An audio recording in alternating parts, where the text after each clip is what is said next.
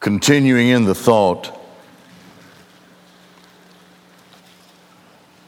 of the sovereign power of God the Son in his incarnation all the way through his death, burial, resurrection, ascension. We continue then in John chapter 19, and we've come to verse 31.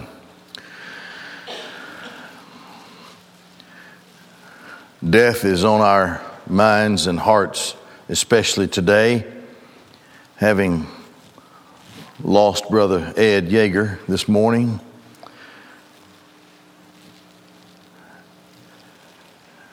It's appropriate for those of us who are in Christ to constantly be reminded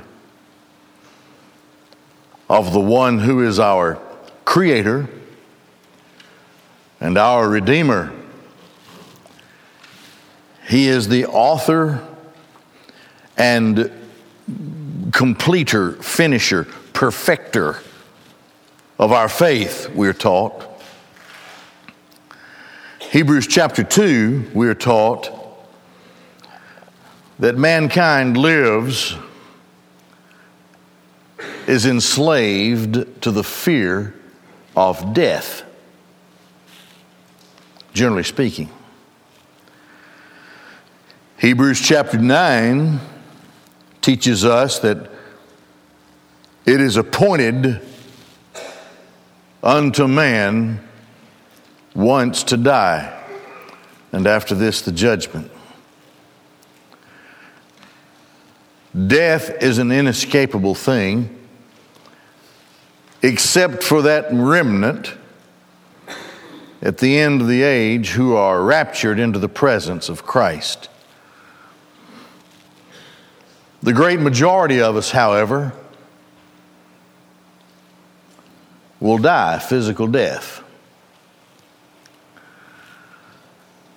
We have no control over that day. Ecclesiastes 2 says that man does not have authority over the day of his death.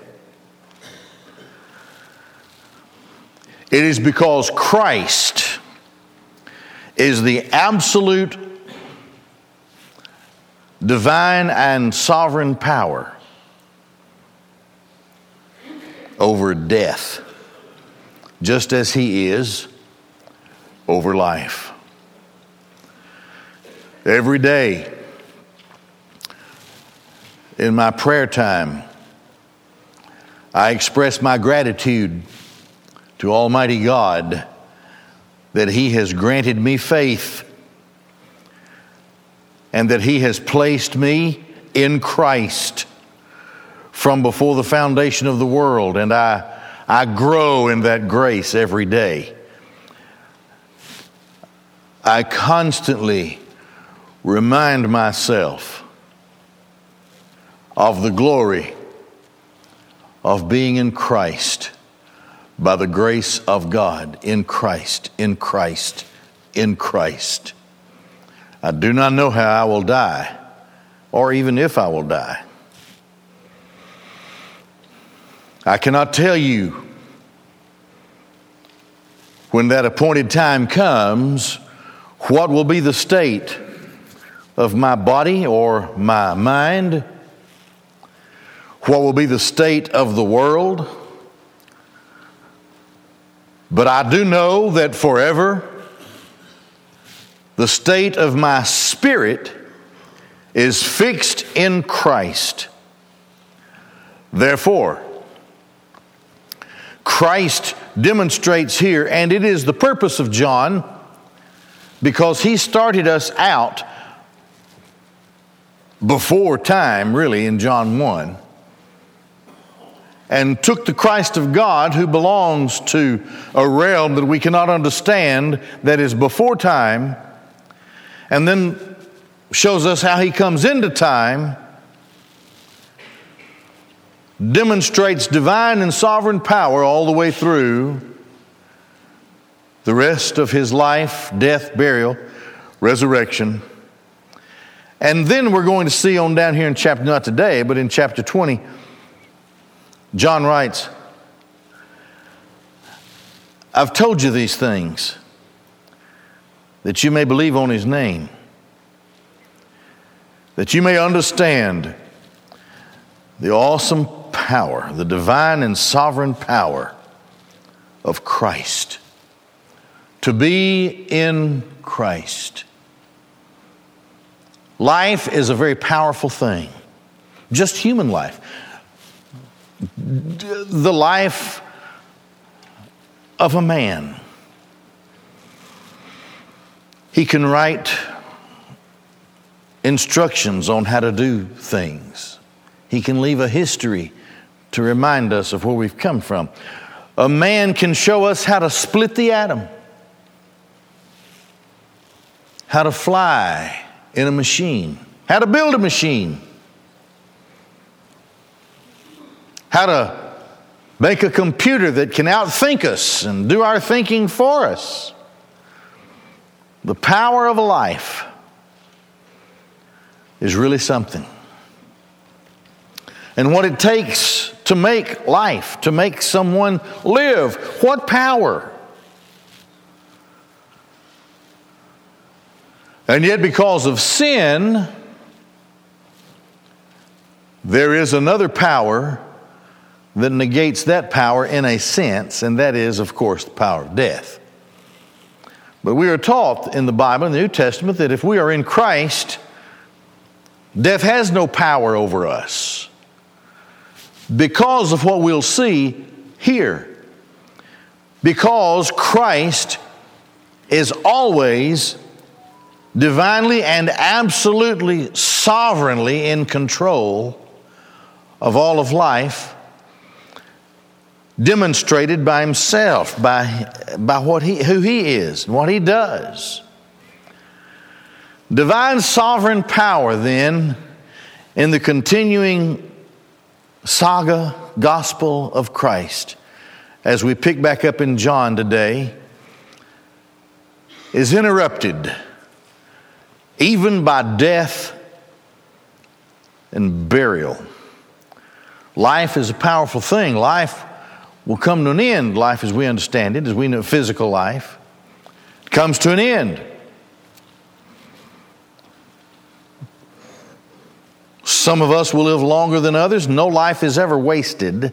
Every life is completed. Because God has written a book about the life of every person. Psalm 139. I don't know how many chapters there are in my book. And you don't know how many in your book.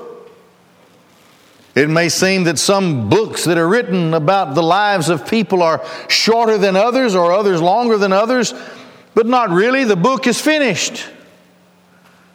When it's completed with regard to earthly life, that's it.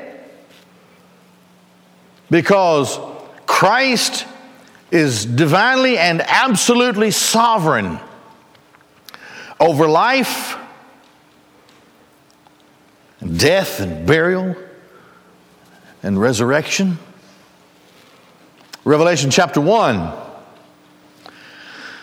John is the last living apostle. All the other ones are dead. According to traditional history, they died, for the most part, cruel deaths. An old man, John, apparently in his 90s, in the Spirit on the Lord's day, receives his heavenly instruction, and he is granted something that no other seer, no other apostle was granted, and that is the consummation of the age. Paul saw glimpses of it in his life. Peter received instruction about it regarding this thing and that thing, but not all of it. John, however, stands in the presence of it, in the middle of it, in the Spirit on the Lord's day. But the first thing he identifies is the awesome, majestic Christ of God. He didn't look like this when John walked with him in those 3 years of the ministry, earthly ministry of Jesus. Now, he has hair like wool and eyes like fire and feet like burnished bronze that shine brightly and stomp and trample on sin. And he has a girdle about his waist. He has a belt about his waist that is pure gold, and the presence of it shines brighter than the sun itself in the sky. What a sight. And in that Revelation chapter 1, this Son of God says,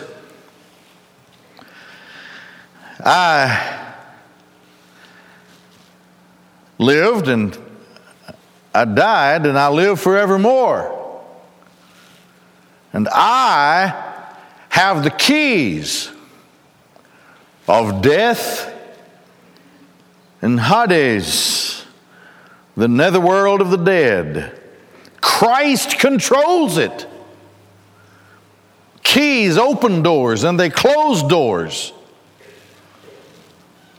Christ is the power and authority of life and death and burial and resurrection to glory. This power is no more greatly demonstrated than even here. The last time we were in John, we closed up in verse 30. And in verse 30, Christ said to Telestai, Christ said, it has now been completed, or it is now accomplished. When Christ accomplished what he set out to accomplish in his death on the cross, Christ knew that it had been done and completed. And with the completion of it, showing his divine and absolute sovereign power, he dismissed his spirit, the life force, from his flesh. He was in control of it. Christ had said earlier in John, no man can take my life, but I'll give it. At 9 a.m., Christ was crucified. 6 hours later, he would be dead. From noon until 3, the sky darkened. It was like nighttime as Christ hung on the cross. Christ's death did not come as judgment for his sin, for he had no sin. But all of those of us who are in Christ, from the first of us to the last of us,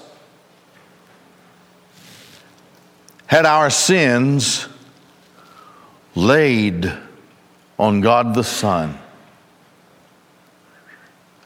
And it wasn't the judgment of his sin, but it was the wrath of God for our sin that came down upon his only begotten Son. Wrath. It was this wrath for my sin that came down upon God the Son. For that to happen, the Father had to withdraw himself. Thus the Son would cry, "Why, my God, have you forsaken me?" It would seem then to me that from the time the darkness descended at noon until it was lifted at 3 when Christ died, that for those 3 hours, the wrath of God upon the sins of his own were laid upon God the Son. How long does it take the mighty God-man, Jesus, to finally pay for my sins and for yours, for those of us who are in Christ. How long does it take? Apparently 3 hours. Darkness and then wrath. Isaiah 53 said that he cried that he was a reproach. A reproach.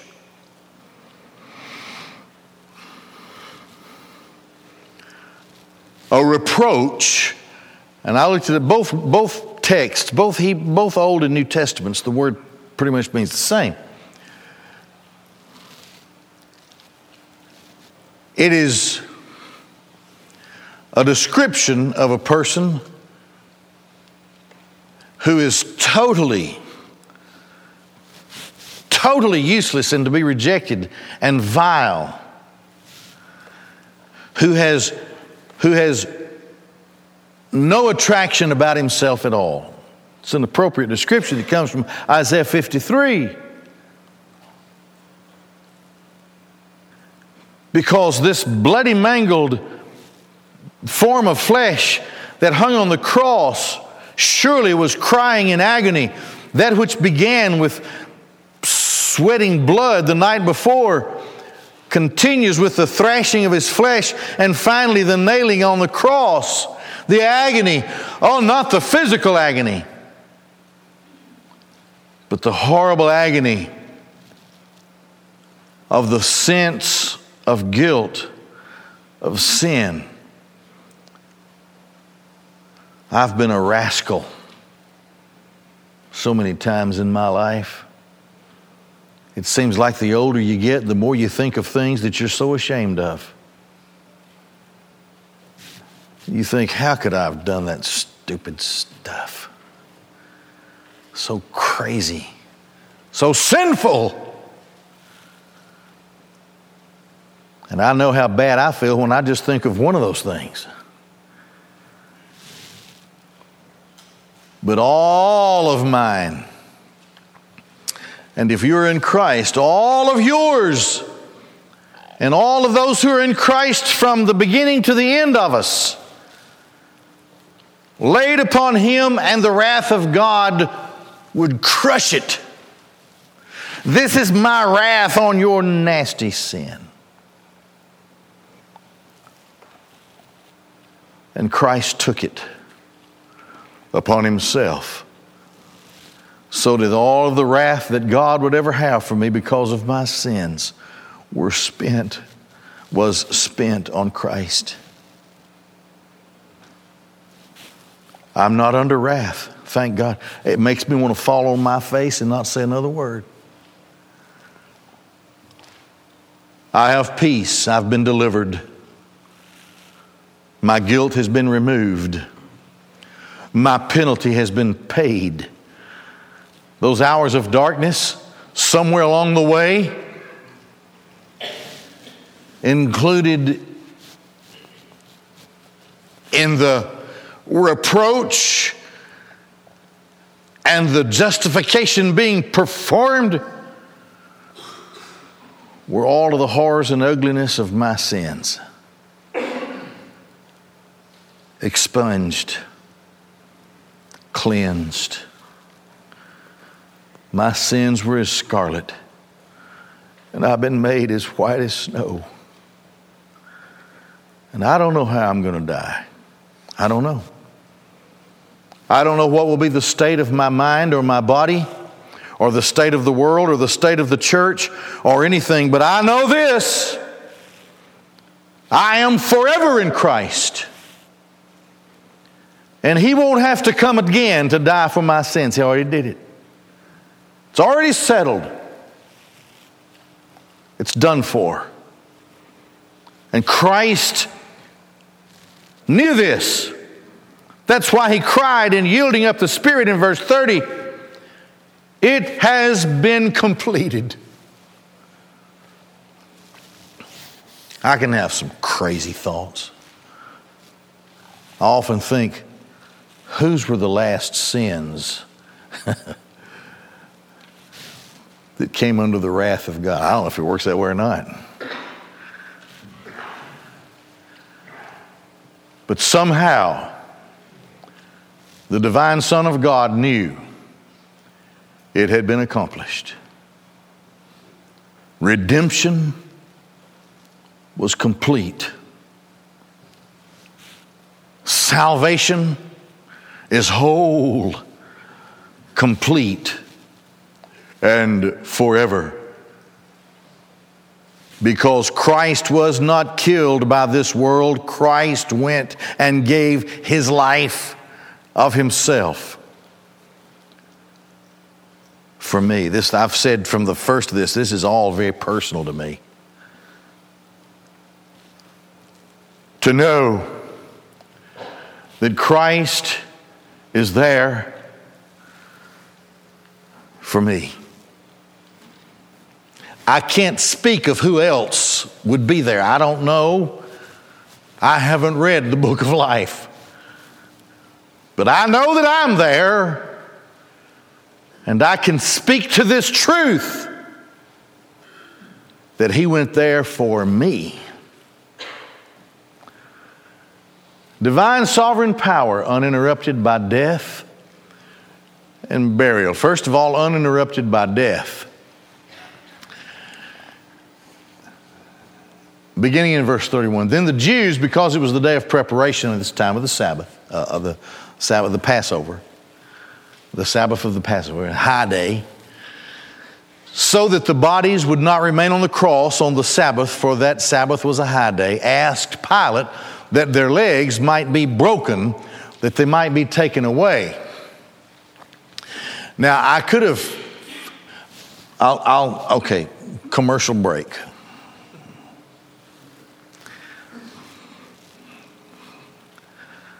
The Legacy Standard Bible came out last year. Well, officially, it was in the hands of scholars and a whole lot of people a little while before that. And ever since it came out, as you know, I usually do my own translation here. And I did a lot of research. The Legacy Standard Bible is the latest version of the NASB. You understand? The New American Standard Bible. You understand that? Across the board, scholars will tell you until the Legacy Bible, the closest thing to the original was the NASB, because they go for literal. They don't go for general interpretation. They go for literal, word for word interpretation. But do you know the English language has changed? The last NASB came out in 95, but the English language has changed and the Legacy now has come out. And so for those of you who are interested, you have to order it online. They're kind of hard to get right now, the Legacy Standard Bible. Say again? They have an app. Okay, Legacy has an app. Beginning here this year, because I have no problem. I have diligently compared and reviewed the translations, and I'm going to use Legacy.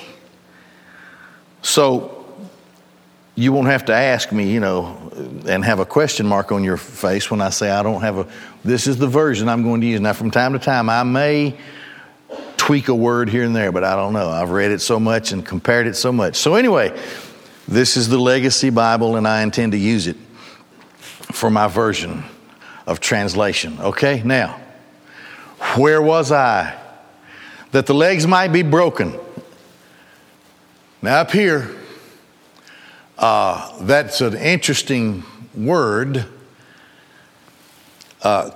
tixin. It's a Greek word that means shattered to pieces.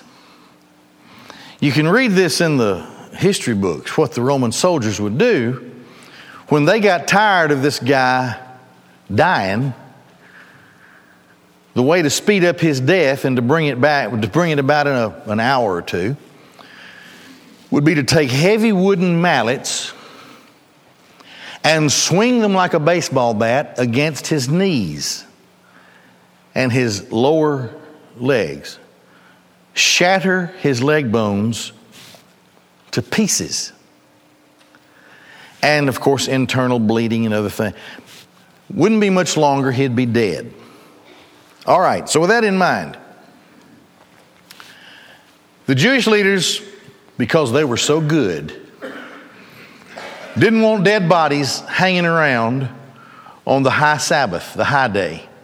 So they asked Pilate that their legs might be broken, that they might be taken away. So the soldiers came and broke the legs of the first man and of the other man who was crucified with him. But they came to Jesus and they saw he was already dead. And they did not break his legs. Remember verse 30 said he yielded up the spirit. They smashed away at those other two guys' legs. Not long after that, those guys were dead. Christ, however, was already dead. So they didn't break his legs. Let's take this a little further. We're talking about the divine, absolute, sovereign power of Christ, even in his death and burial. One of the soldiers pierced his side with a spear. Blood and water came out immediately. That is seen in Psalm 22. And he who has seen has borne witness, and his witness is true, and he knows that he's telling the truth, so that you may also believe. That's John. John's talking about himself. Who is the only disciple who was an eyewitness to the crucifixion? John. Everybody else ran away, right? John is there at the foot of the cross.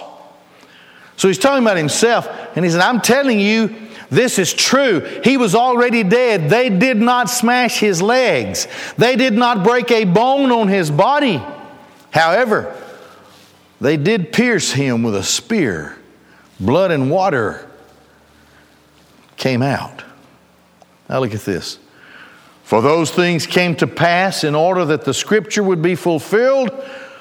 Not a bone of him shall be broken. That's Psalm 34. And again, another scripture that says, they shall look on him whom they pierced. That's Zechariah 12. The prophecy of what Christ said is in Psalm 22. When the pitiful one hanging up cries out, they have pierced my hands and my feet. But then when you compare with Isaiah, you can also see how it would include the piercing of the spear, in that the water and the blood came out. And from what I hear, and I'm going to go back to the word reproach. If Christ died so quickly, according to the observers, usually it takes longer than that for a crucified person to die. What killed him? You have to dig into that word reproach and chase that thing through its original language in both Testaments. Reproach means that Jesus was so mistreated, hated, scoffed at, laughed at, humiliated. And there he was, dying for his own, accomplishing the will of his Father. And all of these others are together in the humiliating of Jesus. He died of reproach, which means he died of a broken heart.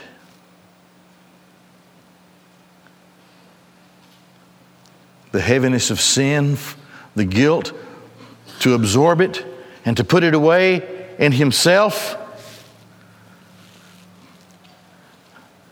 To see and consider the horrors of the guilt of sin. He who knew no sin, Paul writes to the Corinthians, was made to be sin, that we might become the righteousness of God in him. He took it and he took it and he took it until he knew he had completely paid the price, because his heart had burst open with reproach, and he cried, "It has been accomplished." Water and blood. That the Scriptures would be fulfilled. He was a reproach. They couldn't break his bones. Jesus, his body was dead on the cross, but they had no control over whether or not they would break his bone. Jesus had that control. That he would die at his appointed time in the hand of Jesus, God the Son. That they would pierce him was beyond their control, because the Scriptures must be fulfilled. The divine sovereign power of Christ, uninterrupted even in his death. And the divine sovereign power of Christ was uninterrupted by his burial. Now, after these things, Joseph of Arimathea. Pay close attention to these words. Being a disciple of Christ, but secretly, because of his fear of the Jews, asked Pilate that he might take away the body of Jesus. And Pilate granted permission, so he came and took away his body. And Nicodemus, another secret disciple, who had first come to him by night. Remember that back in John 3, was it? Also came, bringing a mixture of myrrh and aloes, weighing about 100 litras. That is the weight of the spices required to anoint the burial of a king. Now, where did these guys come from?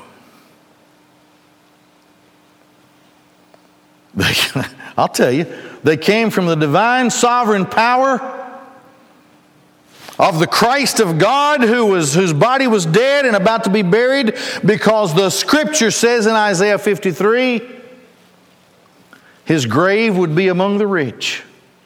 Joseph of Arimathea was a rich man. He had a tomb, fresh, clean, unused tomb. Now I know it sounds crazy. You can't go out here to the graveyard and say, don't you have one that's used I can buy? Get a little no, it don't work that way. But it did back then. Here's what they did back then. Ossuary, is that what they call ossuary? Something like that. Somebody would die. They'd put him away, cover it up, dig a hole in the side of a hill, cover it up, sepulcher. A long time would come by. They would give him time to dry out real good. So other people of the family begin to die. Well, they chip that sepulcher open, drag out those bones, disjoint all of the bones, and put them in a little box. Instead of a big coffin, just put them in a little box. So now you got a lot more room. You get more people in there, right? So there'd be a used tomb. The next guy, it's okay. However you want to do mine, I won't object. I guarantee you, I will offer no objection. That's how they did it then. Some years back, they thought they may have discovered the burial ossuary of James, the half-brother of Christ. And he was in one of those little boxes with other members of what appeared to be of the same family. So that's what they would do. Well, this was a freshly carved out tomb, because this guy was rich.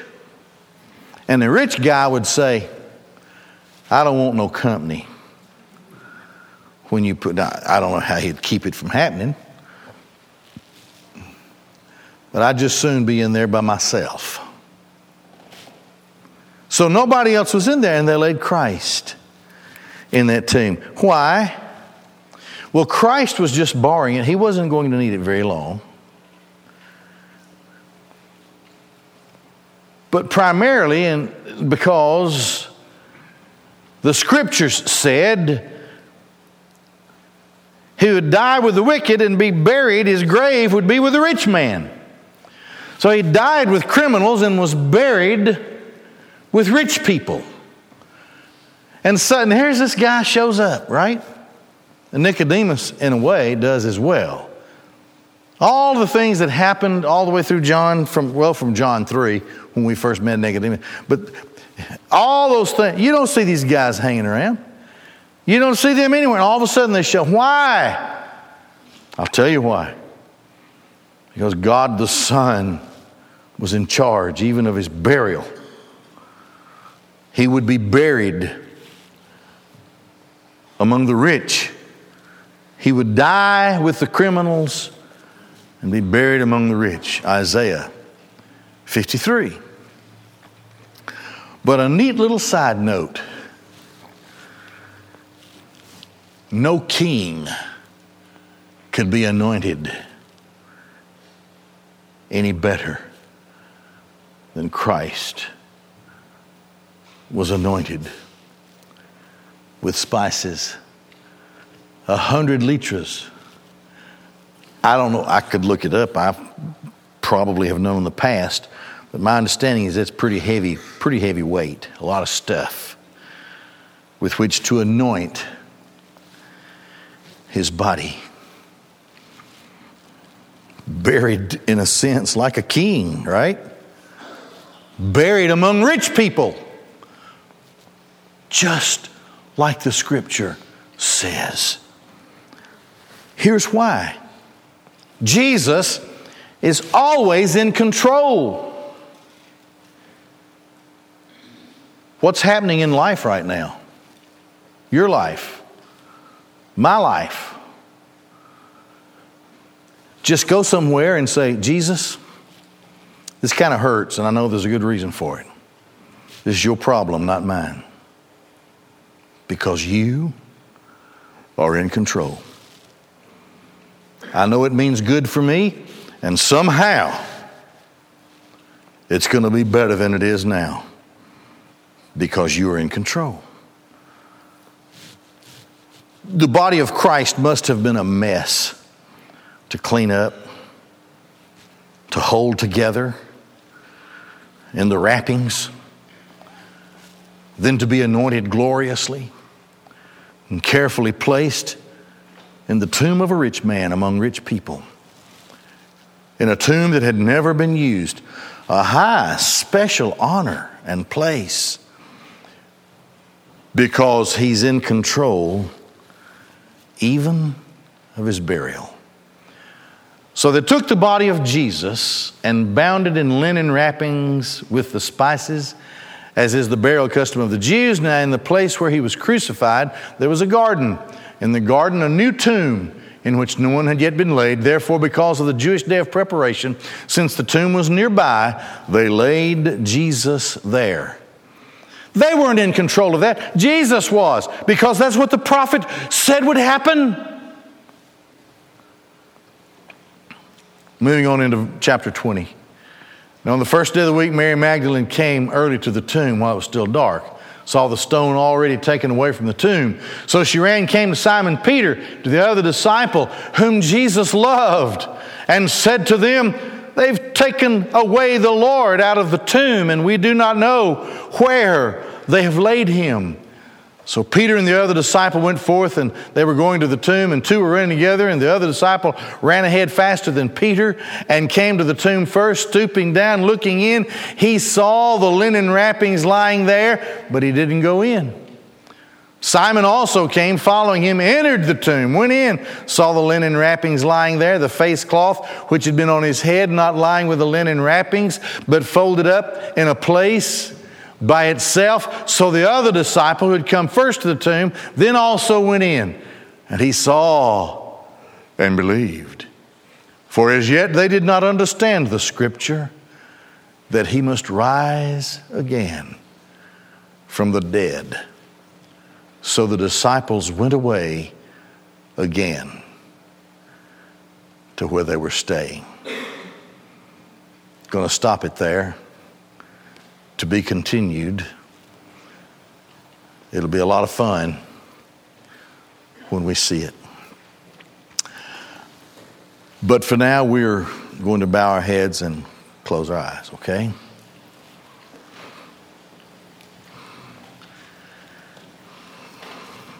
Jesus Christ is the Son of God. And He came into this world to save sinners. God's plan for us, from our perspective, is this. It's ABC. Admit that you're a sinner. Believe in Jesus Christ. Call on Him to save you. Whosoever shall call upon the name of the Lord shall be saved. The call of God. Perhaps God calls you to His salvation today. Or maybe you're already saved and God is calling you into the fellowship of this church. We have deacons and their wives ready to pray with you and to talk to you about that. As you exit, you'll see them in the doors just across the hall. And they will take care of all the details of whatever might be on your heart regarding God's call for your salvation or your coming into the membership of this church. But for now, let's prayerfully stand, and we're going to be dismissed in a word of prayer.